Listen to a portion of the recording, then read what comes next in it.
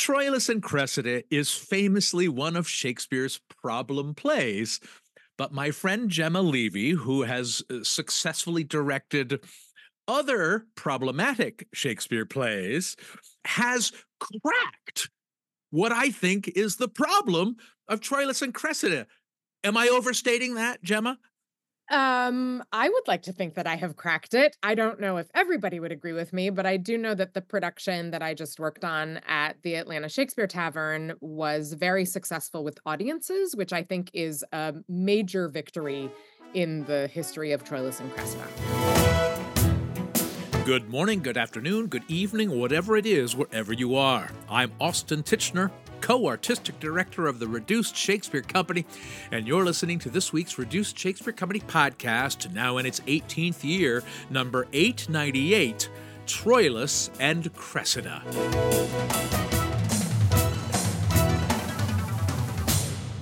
I talked to director Jemma Levy almost exactly a year ago about her Cincinnati Shakespeare Company production of Taming of the Shrew, and I'm thrilled to talk to her now about her production of Shakespeare's Troilus and Cressida that she directed last fall of 2023 at Atlanta Shakespeare Tavern.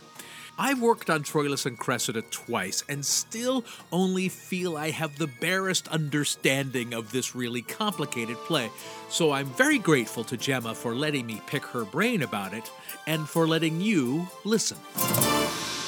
Here's my theory of the play. I played Pandarus, the pervy Pandarus, for the Show Must Go Online during the pandemic. And I similarly directed a classroom version that for third year MFA acting students that never got to see a full production because of the pandemic. Right. So my theory about Troilus and Cressida is that it's a problem play in the sense that it's not a comedy, it's not a history, it's not a tragedy, it's not a romance, it's a category we don't give to Shakespeare that much, which I call satire. Am I close to something there? I think so. I think one of the challenges is that plot-wise, nobody really knows what to do with it. And that it becomes this sort of it's funny, but it doesn't have a funny ending. And there's a lot of history stuffed into it. If you don't know the history, if you don't know the inside jokes of the Trojan War, you're a little bit at sea. If you don't know the characters from the Trojan War, you are a little bit at sea. And it feels like it ends certainly as a tragedy with a whole, sorry about the about spoiling the whole thing, but it does end with quite a bit of death. There is quite a bit of death throughout, but it also has some of the most ridiculous characters that Shakespeare wrote. And it has a romance that doesn't really go anywhere. So it has this sort of plot line that is left hanging in the middle. So it just feels, I would almost call it, I don't know if I want to say a pastiche, but I would almost call it it feels very filmic to me, which is true of a couple of other Shakespeare plays. You could I think categorize it with Pericles in that way. Mm-hmm. But that it seems to jump around a lot, not only in terms of location, but also in terms of genre and in terms of plot. Yeah. And so I think that that's where people get super stuck with it. And I think that calling it a satire allows is maybe a good way of thinking about finding a through line between all of those really disparate scenes in it. Yeah, and you used the word pastiche, which also feels right. It feels a little bit like if not a satire, then a little bit of a parody Yes. of classical Greek tragedy, which Certain. I'm not aware about how much Shakespeare would have been aware of classical Greek dramaturgy Mhm. or production elements, but it almost feels like it's Shakespeare's version of an Avengers movie. He's making fun of all these famous heroes that we've heard out of legend, but he's humanizing them and grounding them in both psychologically interesting ways and in funny ways. To think Yeah. of these great heroes as being infallibly human. Yes, I think that's true. I would actually almost, instead of comparing it to Marvel, where I think we still really clearly identify those people, those characters as superheroes. Mm, They, even though they have these foibles, they're still superheroes. right. I would almost say it's a better comparison with The Boys. I don't know if you know that show, which basically takes the super out of the superheroes and really turns them into something else. Or I would also compare that to sort of Norse mythology, where you start, or Mhm. even Greek mythology, where you start to see these characters who are gods, but they behave really atrociously and they really represent the ways in which humans are kind Right. of awful with each other and ridiculous. And he really does that with the heroes of the Trojan War, and both I on both sides, I think. Hmm. And enjoys that so much. And I think that people get trapped in the idea of, oh no, Hector and Achilles and Ajax have to be heroes. And I Right. think that Shakespeare's point in that play is no, they don't. They No, they really, don't, and no, they aren't. yeah, Yeah. yeah, So Shakespeare was writing his Percy Jackson, is what he was writing. Um, well, and it's hard enough keeping track of who's the white rose and who are the red roses in Shakespeare's War of the Roses play. It's really hard to keep track of who are the Trojans and who are the Greeks and who are we rooting for on either side. Or yeah. and should we even have a rooting interest on either side?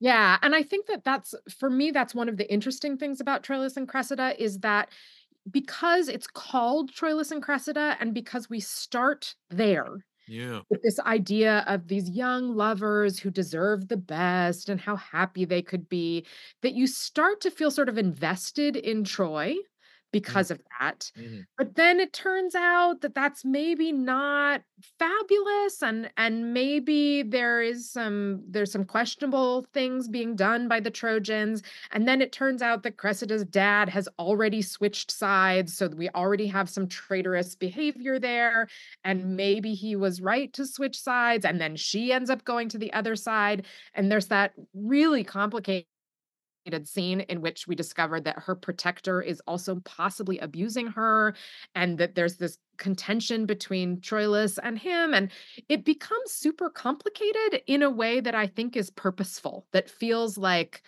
Shakespeare saying, yeah, not really a good side in this one. None of these people is really behaving wonderfully. I mean, I think that to some extent, Hector is presented as maybe behaving more morally than other people, but on the other hand, stupidly. I mean, he gets killed because Yeah. of his ethics and because he can't seem to comprehend Mm. that anybody would behave badly during a war, which just seems dumb, Yeah. right? So I think that there's a sense of that. And I feel like Shakespeare often does that with his war plays. I very much feel like Shakespeare is constantly poking at the idea of war and how, like, we keep lifting it up as this ideal, Henry V and, my band of brothers and blah blah blah, but in actual fact, it's still war and it's still dumb and a whole bunch of people are going to die for no reason. And that no matter what, no matter how much you think that you are fighting on the right side, everybody thinks that they're fighting on the right side in a war. And in fact, there is no right side. It is just a lot of pointless death. And I think that that's sort of fascinating in terms of what he keeps looking at and in terms of where he's living. Right? I should say when he's living. But when Shakespeare is living and writing, there's so much where the war feels like it is everybody fighting against everybody, and nobody is the good guys and nobody is the bad guys, and it's just constant churning of dead bodies. And it's looming, and it is both looming in the future and endlessly happening right now. Yes, Yeah. exactly. And cyclical in that way, right? That Yeah. it's just never ending. And Yeah. that and how else do you handle that kind of constant awful other than to laugh at it?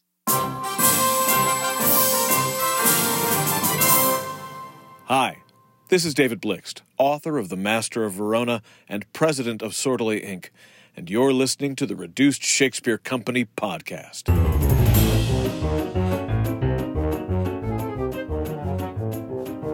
Where can you RSC the RSC? We'll be performing The Complete History of Comedy abridged next month at Hillsdale College and the Dogwood Center for the Performing Arts in Michigan on March 21st and 23rd, and the American Theater in Hampton, Virginia on April 12th, and the Hilton Performing Arts Center in Fairfax, Virginia on April 13th, 2024. Check out the touring page at our website, reducedshakespeare.com, or our social media pages for venue and ticket information. Now back to my conversation with director Jemma Levy, talking about Shakespeare's complicated problem play, Troilus and Cressida.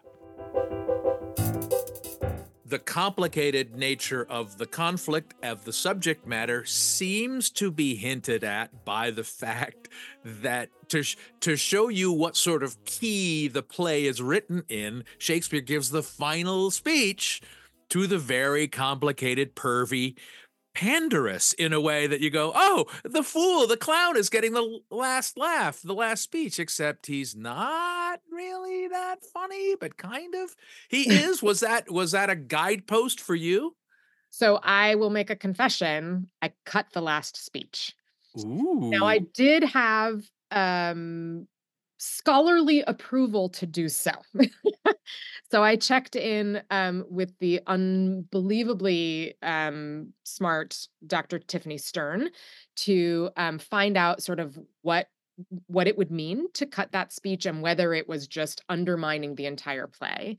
And her take on it was that, in fact, it seems to have been added on, that the epilogue seems to have been almost a framing device that was added on separately from the play. And so there was actually a reason to maybe not need it. And so my production actually ended with Troilus talking about his dead brother and starting the cycle over again, which to me felt relevant in terms of the cyclical nature of all of this and the fact that Troilus, from all of the things that he just saw, learned absolutely nothing and maybe became worse as a human being. We start with Troilus sort of not really wanting to go fight because he feels so sad about Cressida and he's so in love and he can't really go fight. And then by the time we get to the end of the play, he is the most rabid, we have to go continue fighting, let's kill them all, of all of them. And I feel like that nature where he is taking on the responsibilities that Hector has left, that are left behind because Hector is dead. Sorry about that. I just ruined that for everybody. But that felt to me really relevant. Yeah. Whereas I feel like Pandarus, as you pointed out, I think that Pandarus' last speech can be incredibly difficult because it's not funny. Right. The references to his sexually transmitted diseases are no. What do we say? No, STI. We don't say STDs anymore. STIs. We don't? No, they're STIs now. It's been so long since I've had a sexually transmitted disease, Jemma. I don't know what we're calling them now. But anyway, the references to his health issues, shall we say nicely, his genital dysphoria. Yes.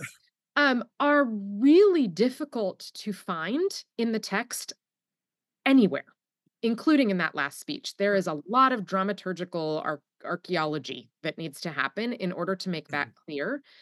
And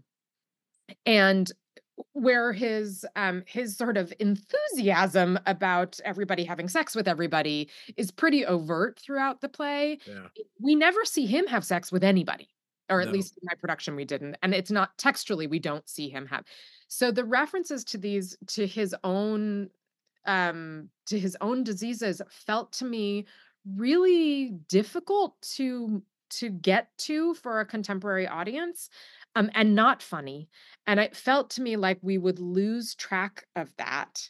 And so I chose to cut that. There's a couple of repeated leave takings that Troilus has with Pandarus. Textually, it looks like somebody accidentally put the same scene in twice or the same lines in a couple of times, which I think is where Dr. Stern found the pretense. Maybe that's maybe not the right word. Pretext. Pretext. But confirmation that it is possible that that final speech was not necessarily there or originally, right? Well, and if we haven't, if we don't understand by that point that Pandarus is creepy and diseased, we don't need it in the final speech, because ultimately that's not what the play is about, except metaphorically. Yes, we're all creepy and diseased, but no, that sounds like a very, very smart cut. Yeah. Do you feel like so you've directed this incredibly successful production down in Atlanta? Do you feel now like, after having successfully directed this production, you are now ready to really direct a production of Troilus and Cressida? Does it feel like practice for the next time? Maybe a little bit. I mean, I think I always feel like that the first time I'm like, yes, I figured it out. That thing that I was trying to figure out, I figured it out. Yeah. I will say that often that feeling comes from, I figured it out, but I wasn't able to communicate it clearly to the actors yet. And so it wasn't quite on stage yet. And I feel like to a great extent, it was actually on stage this time. I was very proud of that production. Awesome. So I don't feel like I immediately want to jump back in and redo it and make all of my thoughts come out in a production. I would 100% revisit it in a year or 2 or 3 or 5, right? To go, okay, I think maybe I've let this settle a little bit more, and maybe it's stewed in my brain more now, and I might have further to push the ideas. But it wasn't one of those instant, okay, now I can do it, which I recognize happens frequently. So, well, congratulations, because I mean, I've worked on the play now twice and only feel like I'm beginning to understand it in a way that would allow for a successful production. Yeah. I think a lot of it just comes from making sure that the actors trust their own take on it. I think a lot of times the actors sort of come in with this, Trojan War thought that makes them try to take it really seriously. And I kept saying, do you think that's funny? If you think that's funny, the audience is going to think that's funny. So let's just play into that and make it funny. And that, I think, really helped. That and sort of setting it up with the prologue, which is that sort of storytelling. Let's establish what's happening here, because it does start smack in the middle of the Trojan War. There's no like initial, and here is, let us set up the entirety of blah, blah. It's just that one little prologue. So I think that setting up in that prologue that this is funny and you as an audience are allowed to laugh at this and expected to laugh at this, because I think they come in with the same prejudice about what the play is supposed to be. Oh, it's serious and it's historical and it's, formal and things like that, that I think that once we set that up, we set ourselves up for success. That's it for this week's Reduced Shakespeare Company podcast, except for one more thing, which I'll share with you in about 60 seconds, so stick around. Send us your Shakespeare satires via email to feedback@reducedshakespeare.com, or throw a comment to us over on the socials or on our own actual website, reducedshakespeare.com, or visit my website, theshakespeareans.com. Thanks as always to Trojan hero Matthew Croak, web services by Ginger Power Limited, music by John Weber and GarageBand. Our random fan shout-out this week goes to Paul Euler. No reason, it's just random. Special thanks to author, publisher, fight director, and all-round Shakespearean David Blixt. And as always, thanks very much to you for listening. I'm Austin Titchener, 898 2694ths of the Reduced Shakespeare Company. Jemma, thank you for explaining Troilus and Cressida to me, and it really should go on your business cards. You know, Jemma Levy putting the comedy back into Shakespeare, whether it belongs there or not. Yes, we still have to work on that clown production of Titus Andronicus. Yes, we do. Speaking of satires. Yes. Yes, exactly. This podcast is a production of the Reduced Shakespeare Company, reducing expectations since 1981.